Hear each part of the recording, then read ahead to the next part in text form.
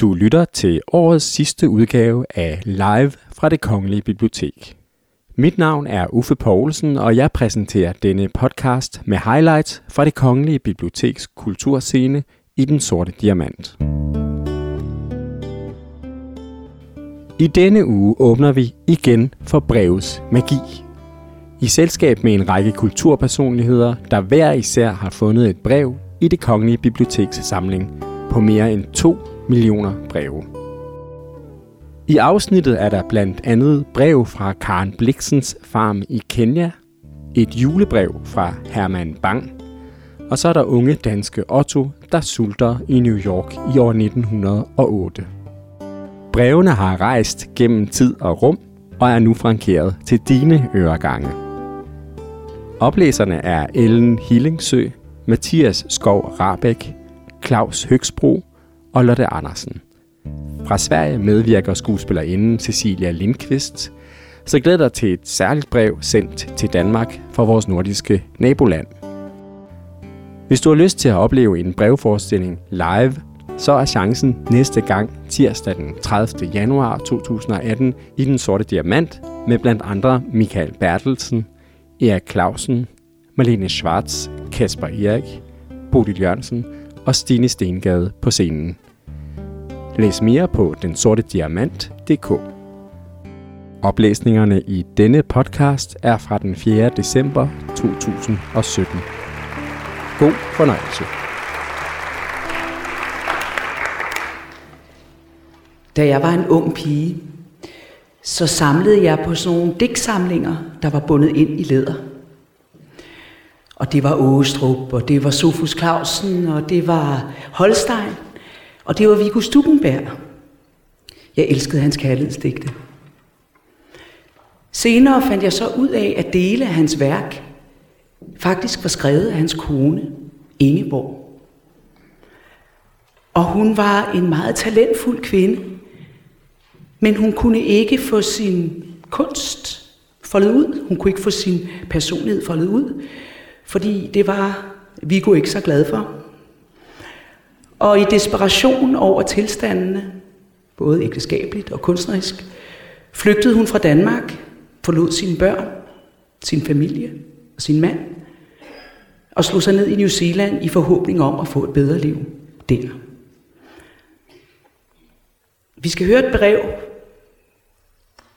som er skrevet af en desperat kvinde, som er flygtet, og som nægter at blive kaldt det, hun måske i virkeligheden er, nemlig en stakkel. Så en kvindes kamp for at få lov til at udfolde sig både som mennesker og som kunstner, er jo aktuelt også i dag. Brevet er skrevet i juli 1903, og året efter, i 1904, tog hun sit liv i New Zealand.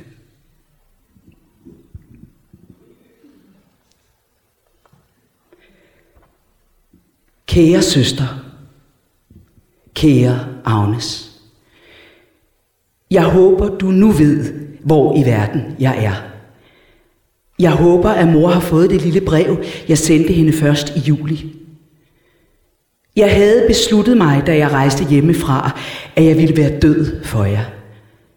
Men det er ikke let at tie, og ikke let at være så uigenkaldeligt langt borte fra hinanden. Selvom jeg aldrig ønsker mig tilbage, så kan tanken om et sådan lille mirakel som det, du skriver, at du synes, jeg må komme dig i møde, om du vender dig om, det kan gøre mig ganske underlig om hjertet.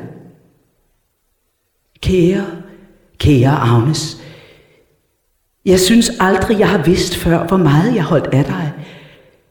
Jeg har aldrig tænkt så nøje derover, så længe jeg havde dig og kunne gå over til dig.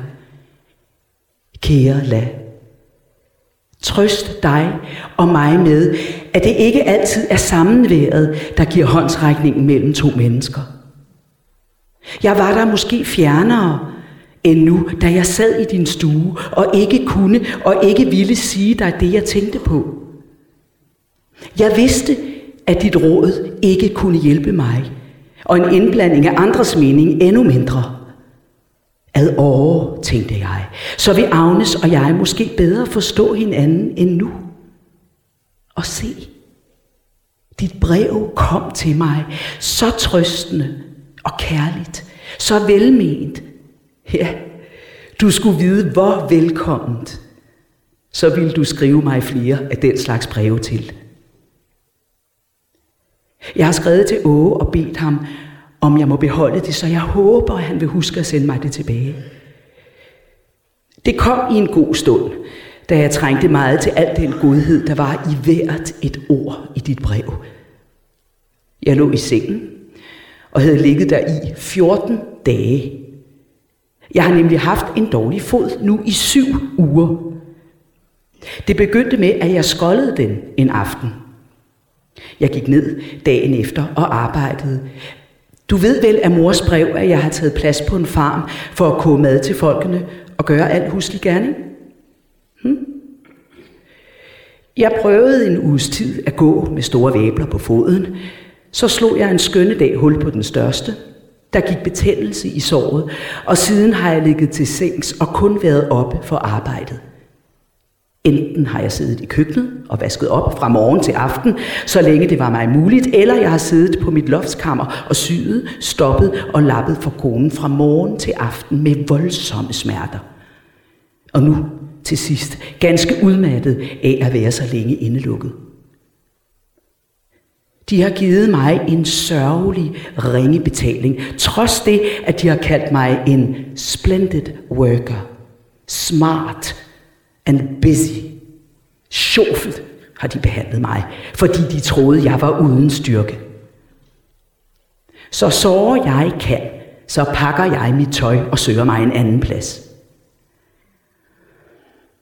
Jeg har haft, så længe jeg blot kunne støtte og humpe og halte mig frem, sådan som 14 timers arbejde om dagen. Du kan jo sige med Molière, hvad fanden ville du også på den galej? Jeg smiler tit ved tanken om det, for jeg kan selv ikke mere huske, om man fik at vide, hvad han ville på den galej. Du kan nu, i alt tilfælde, trøste dig med, at jeg hellere er, hvor jeg er, end hjemme. Og at det er bedst for mig og for dem, jeg holder af. Herover kan jeg gå ud af verden uden ståhej, om den ikke passer mig mere. Hjemme havde jeg været et evigt memento mori at se og høre på. Ensom havde jeg været og følt mig trods al jeres godhed og kærlighed. Vi var måske blevet skilt mere end nu, hvor det kun er dagsrejserne og pengene, der gør det. Dagsrejserne kan gøres. Pengene kan måske komme til en ved et lykketræf, men vrede og næ er slemme afgrunde at komme over. Var jeg blevet hjemme, kunne du med rette have degraderet mig til en stakkel. For det var jeg, så længe jeg gik i København, ensom mellem jer alle sammen.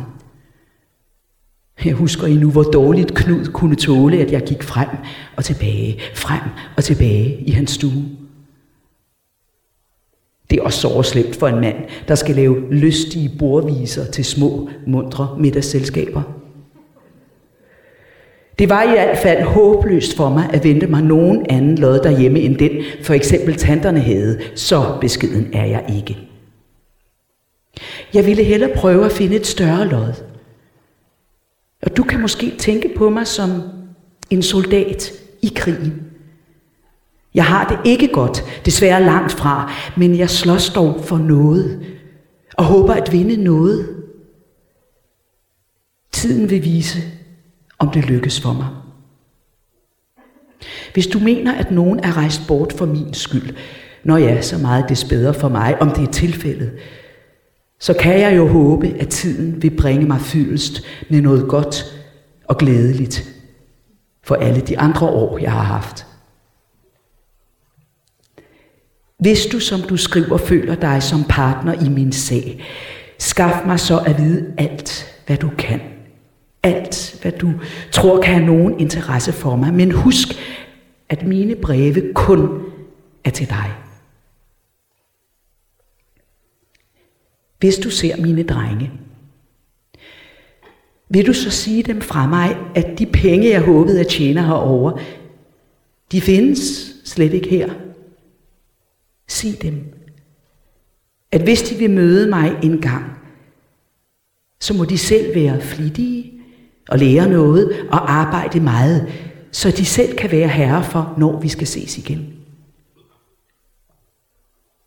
Måske vil de skrive til mig. Så kan de jo sende deres brev.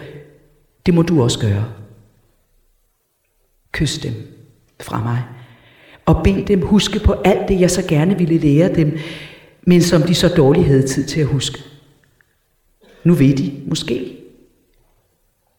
Hvis de må skrive til mig, vil jeg skrive, men jeg må jo først vide, om I taler mere om mig. Lad det nu ikke vare alt for længe, inden jeg hører fra dig. Jeg går her og ved ingenting om fremtiden, men nutiden ved jeg er så bedrøvelig fattig. Men den skal jo kunne overstås. Kære Agnes, du har altid været mig en god og trofast ven. Jeg har aldrig følt det så varmt, som da jeg fik dit brev forleden. Hjælp mig også nu på alle de måder, du kan. Ved du? Du må snakke fornuftigt med mor og sige, hun ikke må sørge over mig.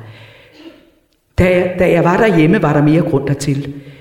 Jeg troede og håbede ikke på noget, men det gør jeg nu. Sig det til hende og kys hende fra mig. Bed også hende om at hjælpe mig så godt hun kan. Åge synes, at alt er godt for ham, at jeg er herovre. Han tror, vi nok skal komme til at bo sammen. Om lykken vil være lidt med os. Hjælp os, om I kan. Og lad mig snart høre fra dig. Kærlig hilsen fra Ingeborg.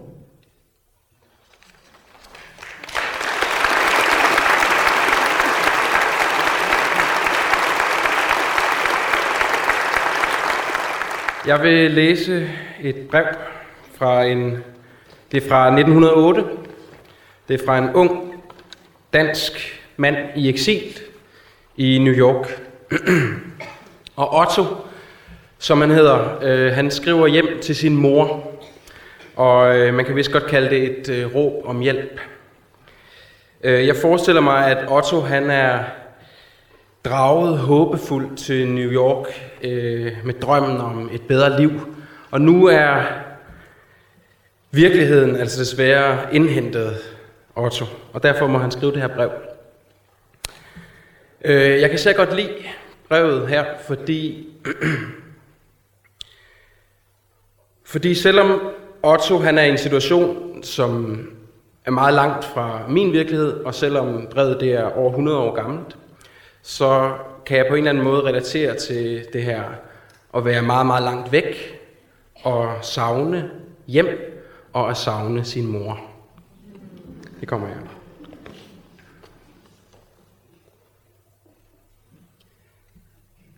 New York, 12. februar 1908. Kære mor, jeg må skrive i dag, at jeg ikke kan holde denne tilværelse ud længere. Det er ganske umuligt for mig at få noget arbejde. Du kan ikke tænke dig, hvor fortvivlende forholdene er her, og ingen udsigt til bedring i lange tider. Der er ligesom en lammelse overalt. Alle større byggeforetagender ligger stille af pengemangel. Der er cirka 200.000 arbejdsløse nu her. Forsøg at tænke dig blot en lille del af den elendighed. Hvem der så har mange penge, at de kan løse billet hjem, rejser. Du skulle se de store engelske og tyske skibe, når de sejler hver anden eller tredje dag. 3. klasse er overfyldt. Nu har jeg også døjet nok af sult og kulde, mor. Jeg beder dig om at finde udvej for, at jeg kan rejse hjem til Danmark snarest. I må nok kunne skaffe mig de penge til lån, cirka 200 kroner. Jeg skal nok få arbejde hjemme lige meget, hvad det bliver. Her er det mig ganske umuligt. Mor, jeg kan ikke holde det ud længere. Jeg har nu intet husly haft i lange tider. Jeg har nu i aften ikke været i en seng i 12 nætter.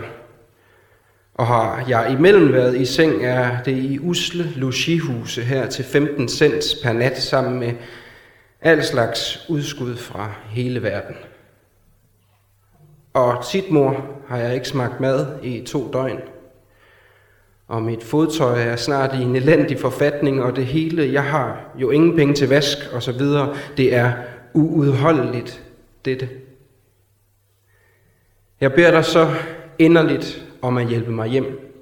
Ellers må jeg give tabt for bestandigt. Jeg har mange gange i de lange nætter på gaden været fristet til at opgive alt. Ja, mor. Du aner ikke, hvor man kan blive træt af alt. Altså man længes efter ro og være borte fra alt. Her i denne by, hvor der er rigdom som ingen andre steder på et sted, og så intet arbejde, og ærlig skal man være, er det et liv at være glad for? Nej. Men tanken om dig, mor, du kan tro, den har holdt mig oppe. Ja, kære mor, det er et trist brev. Men jeg kan ikke blive ved længere. Nu må jeg dog fortsætte dette liv, indtil jeg hører fra eder om cirka 3 uger. Det er længe.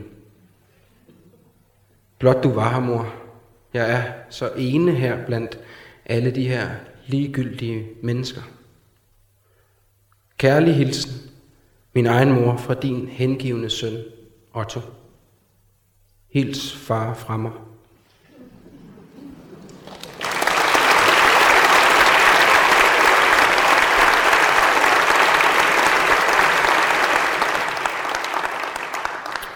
God aften. I aften har jeg fornøjelsen af at læse brev op af den gode Herman Bang. I mit daglige virke som digter, der er det jo lidt noget andet at læse sin egen ting op. Men i det her brev, der fandt jeg nogle af mine egne overvejelser. Det her med, når man er et skabende individ, så tror jeg altid, man har nogle store tanker om, slår jeg til?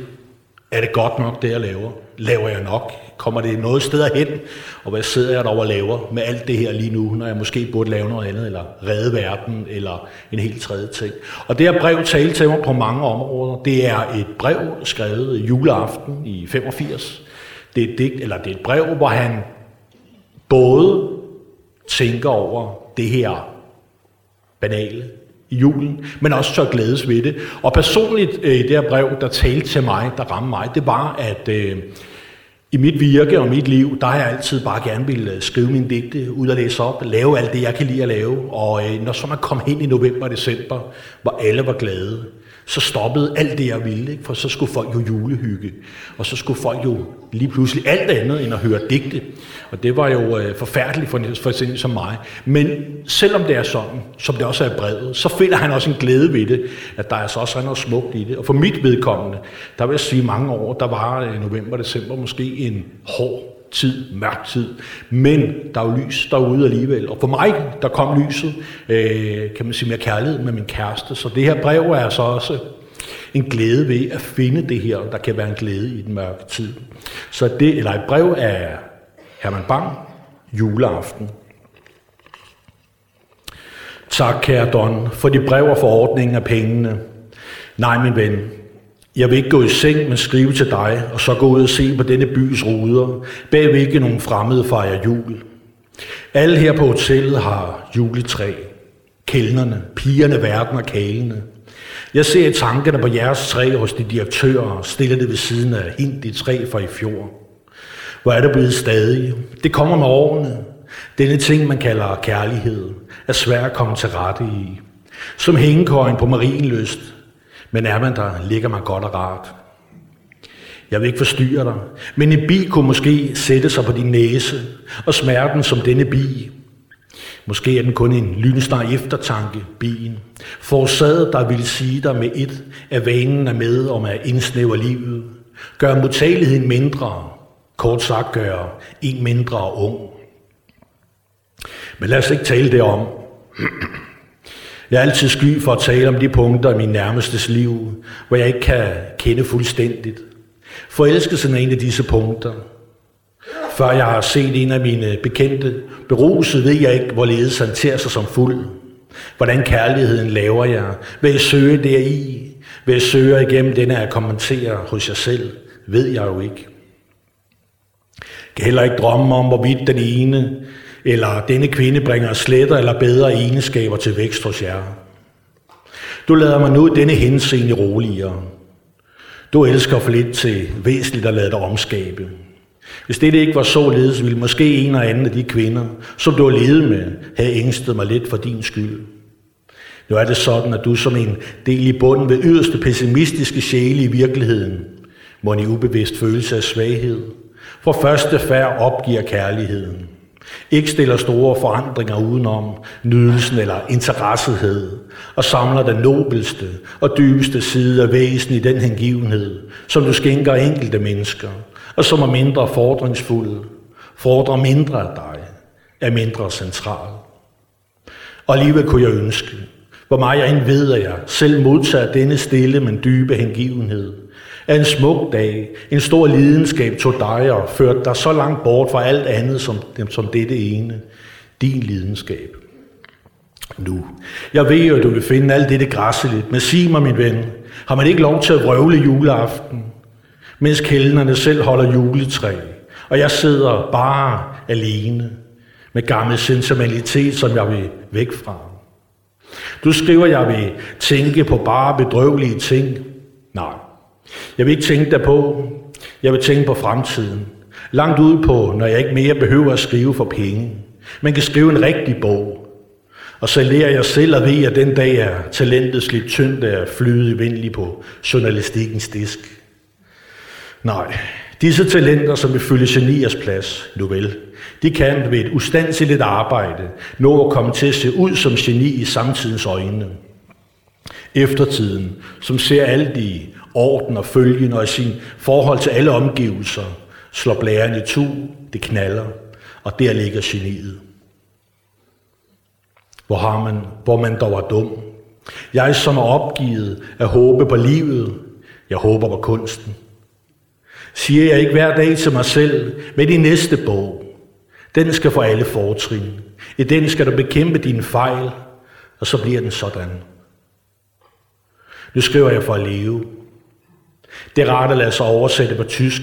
Kan du tænke dig småt terracotta-nips, det eneste fortrin er det chic, lavet i træ. Det bliver til nødeknækker, du. Men de folk er ikke engang så godt vant. Jeg vil blive meget moderne her. Hvis jeg kunne finde en god oversætter, ville jeg blive dagens helt. Men desværre. Nu vil der gå nogle måneder, indtil jeg selv lærer så meget, at jeg tør tage hånd i hanke med gengivelsen. Jeg vil tænke på fremtiden, og mest på, når du kommer at besøge mig. Nu når jeg flytter, og du kan bo hjemme hos mig, bliver det ikke dyrt. Og jeg skal være dobbelt flittig, for at lægge så meget hen, at jeg en glad dag kan sige, så kom nu. Og så skal vi sammen se den store by, så jeg til daglig ikke ser det mindst af, mens jeg sidder her og skriver og læser og skriver. Ja, jeg er så flittig og kender kun folk i forretninger, ellers slet ingen. Ved du, hvem der kom ind ad døren før? Niklik. Han skulle fejre julen her med nogle finner. Ellers er jeg ingen bekendte set uden Max og Robert. Max gav mig Julias brev. Det er nu hans visitkort. Ja, mennesker rekommenderer sig på forskellige vis. Jeres berømte pakke med ejendom er ikke kommet endnu. Men hvad den indeholder, takker jeg dig. Vred bliver jeg så vist ikke. Og gerne vil jeg tage imod dit tilbud, kære Peter, hvis det ikke var så, at dette forløb i vel af den daglige elendighed. Men det må være elendigheden i pels. Ellers ville det hele jo tage den dobbelte tid. Når de ikke troede, at jeg havde alt det, så følger med et navn og en position. Men tak endda. Just de små ting kniber det ofte mest for i sådan en tilværelse. Med det uhyre arbejde, jeg nu præsterer, må jeg egentlig imidlertid ikke kunne forblive i forlegenheden, når jeg bare var ude af denne hule. Jeg ville have skrevet til hvalpen, men er så træt, også i aften for dum. Der gør dumhederne ingen skade. Hans unge hjerne forvirrer de et kort moment. Det glæder mig at vide, at du, når du kommer hjem i aften, måske noget sent, kommer hjem i min gamle lejlighed. Tænk dig, jeg synes julemorgen er det dejligste, jeg ved. Sådan at vågne og se på alle de dumme ting, man har fået, og som man dog er glad ved, og så vide, at nu har man fred i dag. Er det ikke rart? Og nu vil du være derhjemme, og det vil være mig næsten som, at du fortalte mig det alt sammen, om direktørens juletræ og det hele. Så tydeligt ser jeg dig derhjemme i morgen tidlig. I morgen middag spiser du vel hos Edvard med din tilkommende kone. Man skal altid dele sig fornuftigt. Det er hele hemmeligheden. Nu vel, lev vel, kære Peter. Jeg har været længe om dette brev, fordi jeg har tænkt, mens jeg skrev på så mange ting. Hvor er vi over? Hvad er der sket? Og vi er der skilt og hver for sig. Jeg beder til, at det mindste som i år må kunne være ene. Fremmede irriterer mine stakkels naver. I øvrigt er jeg syg og har læge. Jeg sover så godt som aldrig og spiser intet. Besvimmelsernes sødme kender jeg rigeligt, men det er, fordi jeg arbejder lidt meget. Hils fru Ottesen. Selv være mest hilset. Hermann.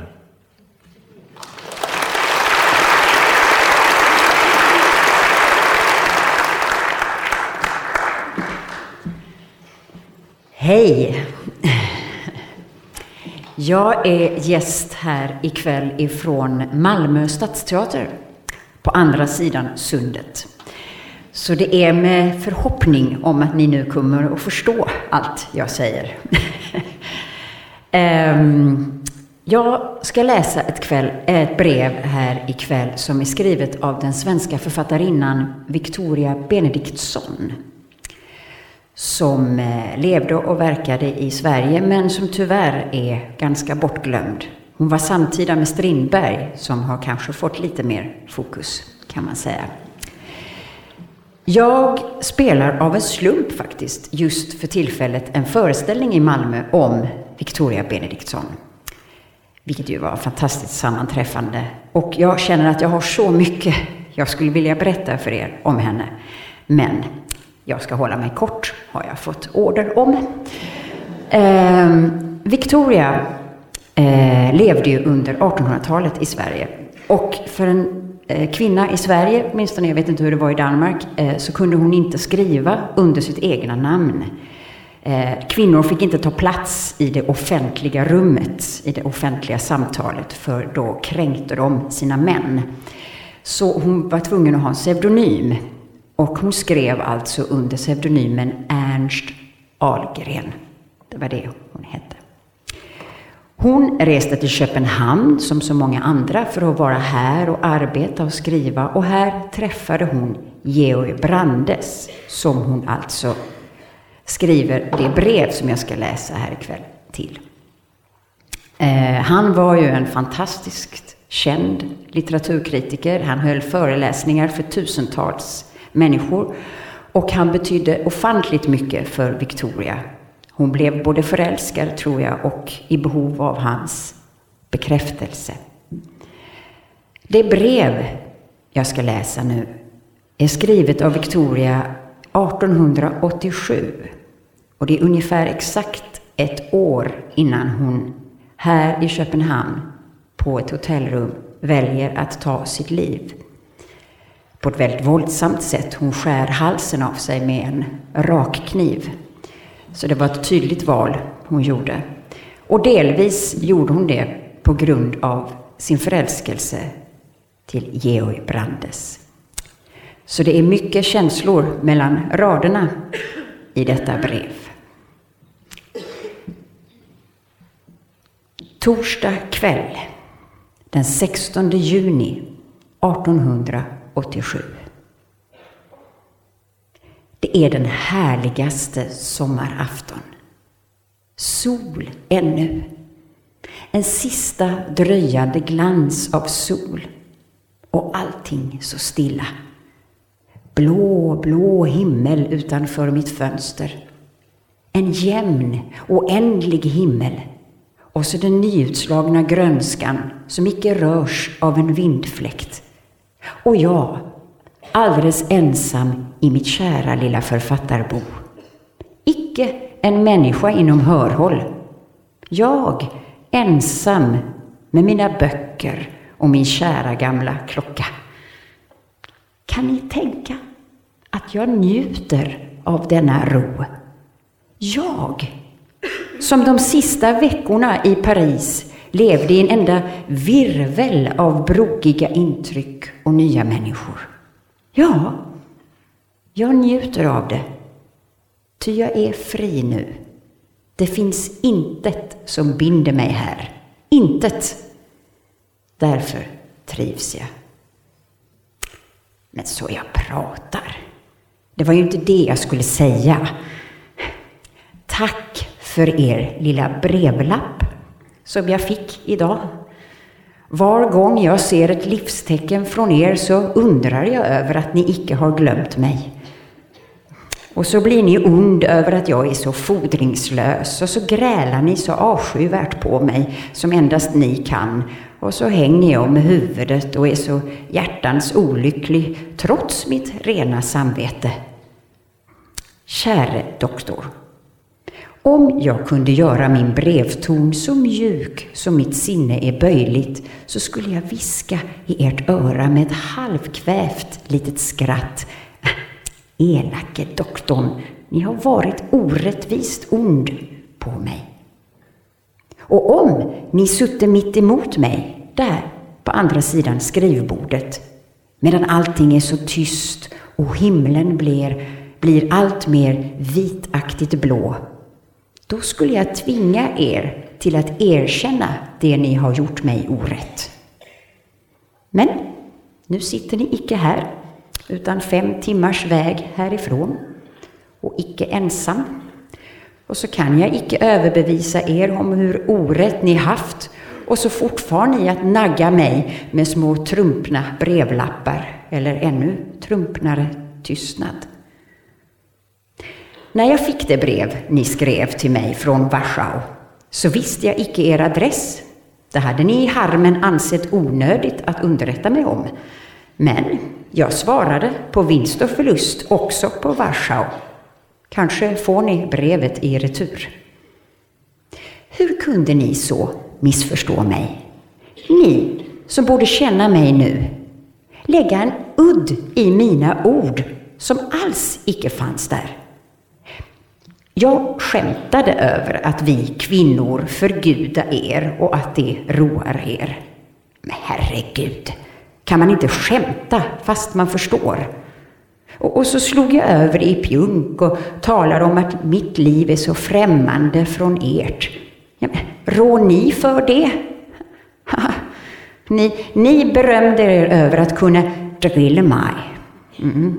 Och när jag betalade igen försöket så blev ni ond på allvar och snärtade till mig. Fy doktorn, det sved. Ni slog för hårt. Jag är ju bara en liten igelkott, trots alla taggar. Jag är blödig och from. Ni vet det nog. Ödmjuk. Ödmjuk. Det är så roligt att få vara det av fri vilja. Dra in sina taggar och inte tänka på självförsvar. Hur kunde ni tro? Skulle jag vara missunnsam mot er? Aldrig. Jag önskar hela världen för era fötter och ökar samlingen med nöje så länge ni vill ha mig där. Kan ni få någon annan mening ur mitt brev så, då ska jag betala rättegångskostnaderna. Och tro nu inte att jag alltid sitter och skriver så högtidligt som om jag vore Pythia och min skrivstol en trefot. Igelkotten har en övergiven lust att få skämta, vara glad, retas och småtrilskas. Och ni kan vara så god när ni vill, så riktigt rar. Bliv nu inte ond, för att jag djärvs uttrycka mig med så liten vördnad.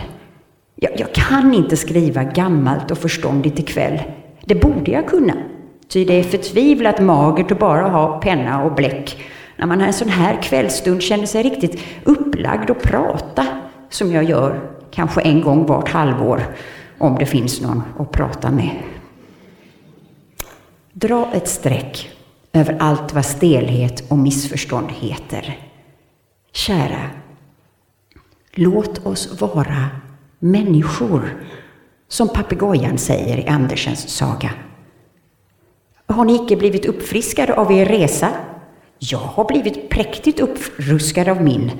Jag tycker om Paris. Jag tycker om stora städer. Jag tycker om liv och människor. Jag vill ut igen.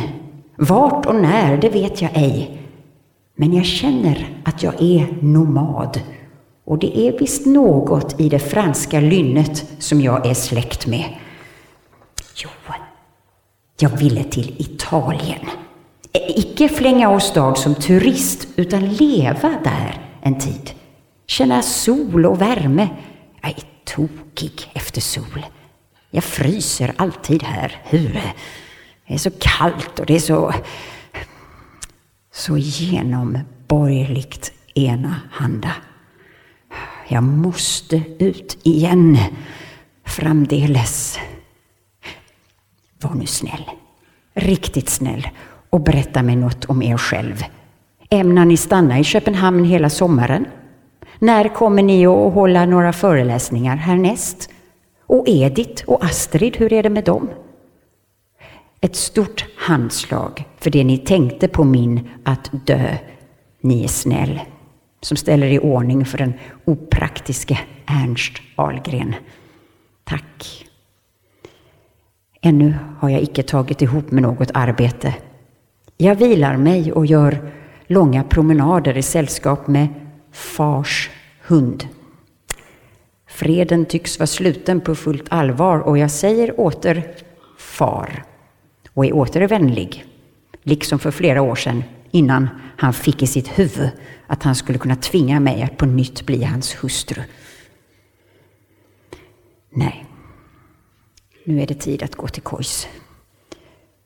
Jag gör det med en önskan att en viss herre kunde låta bli att vara ond på en viss dam, vilken verkligen icke är sådan som han ibland påstår. Godnatt, käre, stränge, elake herre.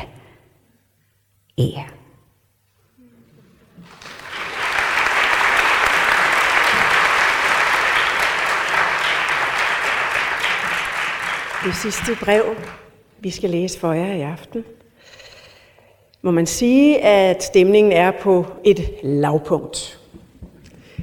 Brevskriveren er på samme måde som Ingeborg Stuckenberg rejst til verdens ende. Hun er i starten af 50'erne. Hun er nyskilt, barnløs, uuddannet, og lige nu er hun i gang med at formøble familiens formue på en afrikansk farm, som hun holder kunstigt i live af familiens penge derhjemme i Danmark.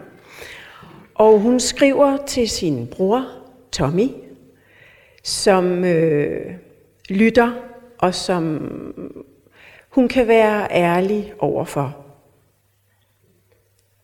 Brevskriveren hedder selvfølgelig Karen Blixen.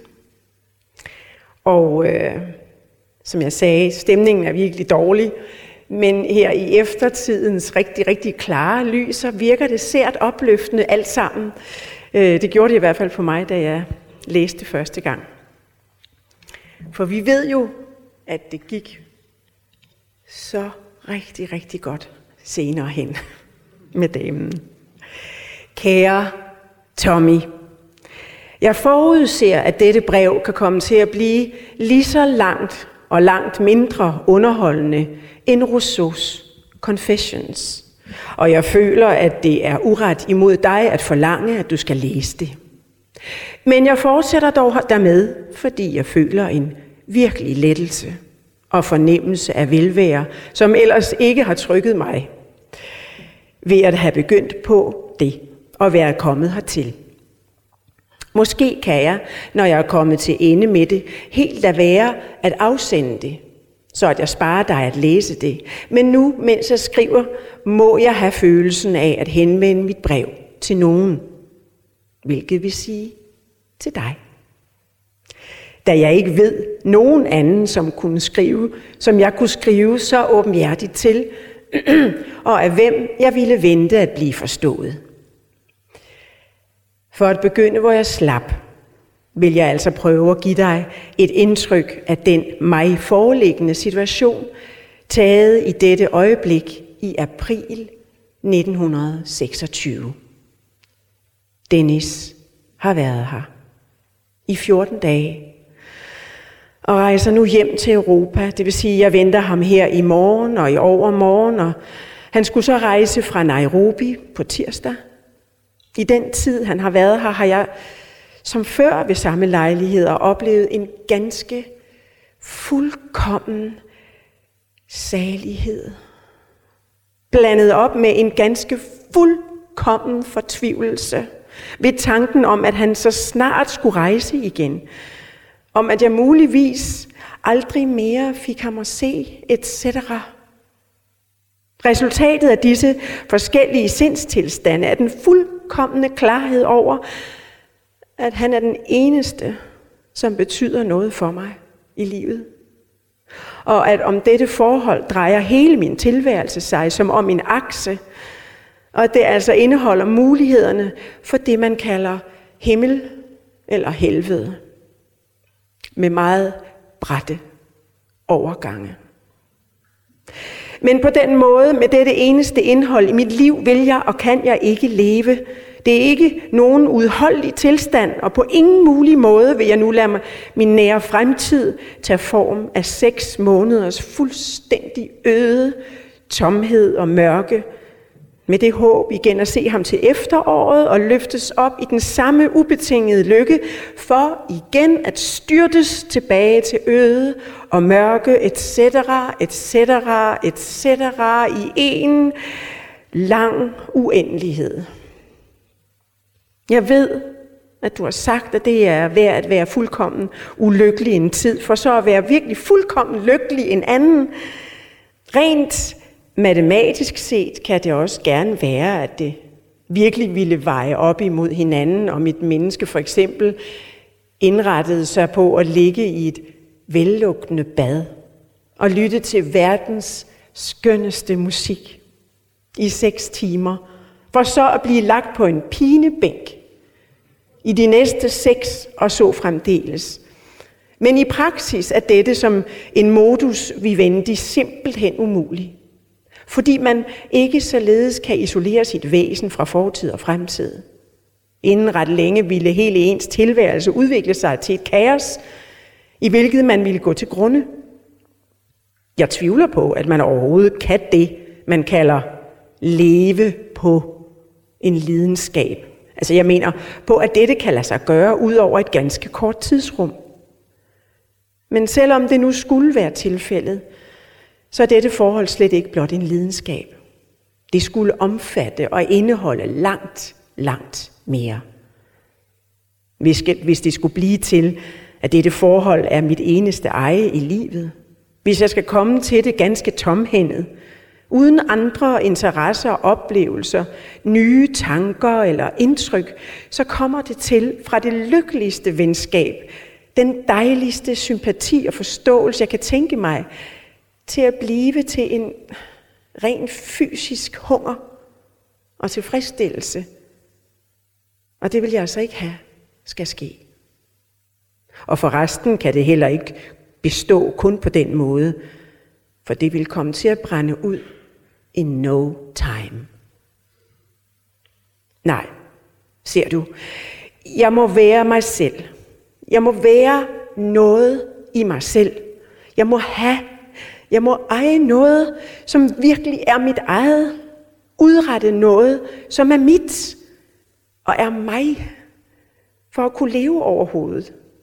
Og for at kunne have og tænke og vedblive at have den ubeskrivelige lykke i mit liv, som min kærlighed til Dennis er for mig. Og det har jeg ikke her. Nu. Jeg har og er slet intet. Jeg har svigtet min engel, Lucifer, og solgt min sjæl til englene i paradiset, og kan dog ikke være deri. Jeg hører ikke til. Jeg kan ikke være noget sted i verden, og skal dog være i den. Jeg hader gyser for hvert minut, og de kommer dog et for et. Det er, kort sagt, den rene elendighed. Og jeg vil ikke tro, hvis jeg hørte dig om, at det kunne lade sig gøre at leve på denne måde. Du må ikke tro, at jeg er sådan en pjalt, at jeg ikke har tænkt over, om det ville være det bedste, om jeg tog livet af mig. Og være parat til at gøre det. Om jeg virkelig skulle komme til den overbevisning, at det var det. For at slippe, for at leve på den måde, som jeg gør nu, ville vel for resten verdens største pjalt være parat dertil. Men jeg synes, det ville ikke hjælpe. Det, som jeg længes efter, er jo liv. Og det, som jeg frygter og flygter for, er tomhed og tilintetgørelse. Og hvad andet kan man håbe at opnå ved at dø? Jeg vil forfærdeligt gerne leve. Jeg vil forfærdeligt nødig dø. Men hvis jeg skal tænke mig, eller prøve på at blive ved at leve, så må det jo dog være på en eller anden måde. Kan jeg da tænke mig muligheden af at komme bort herfra og komme til at leve, hvad jeg vil kalde for at leve, noget andet sted? Eller kan jeg tænke mig muligheden af at komme til at leve, hvad jeg vil kalde for at leve her?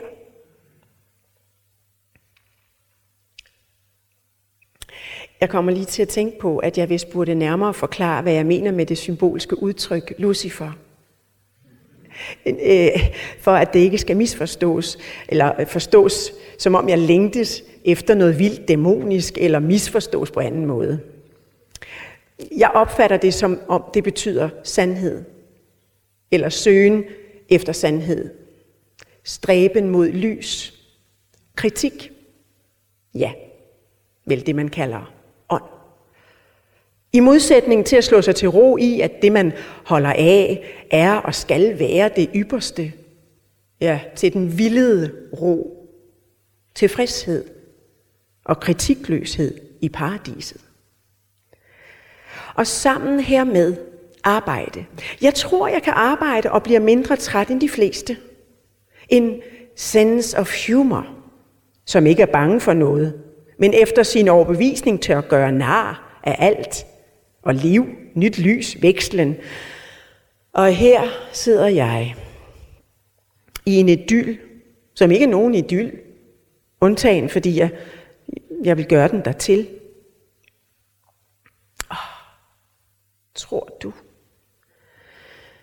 du, Tommy, at jeg endnu kan blive til noget?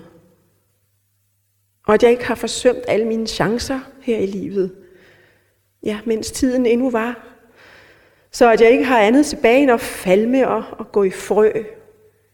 Have tålmodighed selv og håbe, at andre vil have tålmodighed med mig for at være et fuldkommen mislykket menneske. At du må ikke svare mig med at trøste mig med at sige, at jeg er blevet til noget. Og ikke prøver mine medmenneskers tålmodighed, etc. Det er det værste, du kan sige, når jeg selv ved, hvordan det forholder sig. Og at jeg virkelig nu er ved at gøre det, som man almindeligt kalder for at gå til grunde. Men hvis du kan tænke dig nogen udvej for mig, så skriv til mig derom, og jeg skal takke dig hele mit liv. Der er naturligvis forfærdeligt store, rimeligvis uovervindelige vanskeligheder ved at skaffe mig nogen slags virksomhed eller noget slags job. Fordi jeg jo aldeles intet kan. Men er det dog ikke også forfærdeligt, at retskaffende mennesker kan, uden at lære noget som helst, Er det dog ikke også forfærdeligt, at retskaffende mennesker kan lade et menneske vokse op? Bare fordi det er af kvindekønnet. Uden at lære noget som helst. Jeg tror, jeg var et barn over gennemsnittet af begævelse, og jeg ville gerne lære matematik. Altså, som jeg virkelig tror, jeg havde anlæg for. Men mens min familie var ivrig for at oplære mig i sædelighed og uennytte, så faldt det dem aldrig nogensinde ind at lade mig lære mere om tal, end hvad frøken Søjlner kunne. Mamma og frøken Søjlner, ja, de var mine lærerinder, fra vi kom hjem fra Schweiz, hvor vi heller intet havde lært. Og jeg var 14 år, lærte jeg overhovedet intet. Og det skønt de jo vidste, hvad der aldrig stod mig selv helt rigtig klart, at jeg ikke var sådan stillet, at jeg kunne leve uden selv at fortjene noget. Jeg skulle naturligvis have bestemt for mig selv. Men her kom også igen den der underlige modstand mod alt, som på nogen måde var uden for den snævre cirkel derhjemme. Og den der underlige magt, de havde, at man altid syntes, man havde uret, når man gik imod dem. Hvad tænkte de sig? Ja, de tænkte sig vel nærmest giftermål som vor fremtid. Gid de dog virkelig så havde sørget derfor. Jeg tror slet ikke, jeg havde været svær at gifte bort. Jeg tror, at et godt parti, en gård for eksempel, det ville jo have fristet mig meget. Men jeg havde ingen chancer, for vi traf jo aldrig noget godt parti, udover Holten Kastens skjold, som jeg aldrig for mors øjne kunne have taget. At det var jo endda godt, at jeg havde så meget fornuft ikke at tænke på Karl Adolf Beck eller Aude Hansen som muligheder. Men tanken om et fornuftparti, så kunne jo næsten ikke bringes ind i luften derhjemme. Ja, de tænkte da vel nærmest at forlade sig på kærligheden. Men er en følelse som den, altså kærligheden, er den noget at anlægge et menneskes fremtid på helt og holdent? Og hvis man nu ikke kommer til at elske, eller kommer til at elske, og ikke bliver elsket igen, eller elsker og elskes igen, er det da rigtigt at komme til den aldeles tomhændede, uden nogen slags ressourcer, uden selv at vide, kunne have lært noget? Selv married life har en praktisk virkelighed. Vi vidste intet om husholdning, regnskaber eller nogen slags repræsentation, og vi var gjort så afskårne fra verden, at vi ikke havde en eneste hage at tage fat i for at skaffe os et hold selv. Jeg kom til Paris uden et brev eller en anbefaling til et eneste menneske, og da jeg boede i København hos Plums, vidste jeg ikke et hus ud over tante Idas og tante Elinors, hvor jeg kunne gå hen og tilbringe en aften. Men alt dette er jo neither here nor there. Du må vel tænke dig ind i min situation. Det vil sige, at du i dette øjeblik stod uden penge og uden nogen slags uddannelse for at kunne sætte dig ind i, hvordan jeg føler. Tror du nu, at det rent praktisk set er muligt at skaffe mig ud af denne tilstand? Tror du, at det ville være muligt for mig i min alder? Med for eksempel et års uddannelse, hvortil jeg vil nok kunne blive hjulpet og komme ind i noget, hvor jeg kunne leve og have en virksomhed, eller ja, som passede mig, og hvor jeg kunne bruge de der evner, jeg nu engang har. Med uendelig mange drawbacks, så har jeg dog en fordel. At konventionelle hensyn ikke spiller den ringeste rolle for mig. Jeg vil gerne gå ind for den hvide slavehandel, hvis det skulle være. Og hvis der skulle vise sig en opening der. Jeg vil også gerne gå som missionær til China. Jeg vil være der, hvor der er liv, og hvor jeg kan sætte mine kræfter og evner, hvis jeg nu har nogen overhovedet tilbage, ind. Du tror jo, at jeg kunne komme til at skrive. Ja, jeg tror det selv. Men hvis jeg kunne komme i sådan et forhold, som kunne give mig lys og bevægelighed til at tænke, til at opfinde igen. Vil du ikke tænke over dette? Du må ikke tro, at jeg er så fortvivlet. Skønt fortvivlet, det er jeg. Men at jeg, hvis du giver mig et håb, så går hen og hænger mig selv, fordi det var et år før, end det kan blive til mere. Selvom tiden jo går og aldrig kommer igen. Havde jeg i stedet for at gå ombord på det forbandede skib i Antwerpen taget toget til Paris og købt aviser til at sælge på gaderne.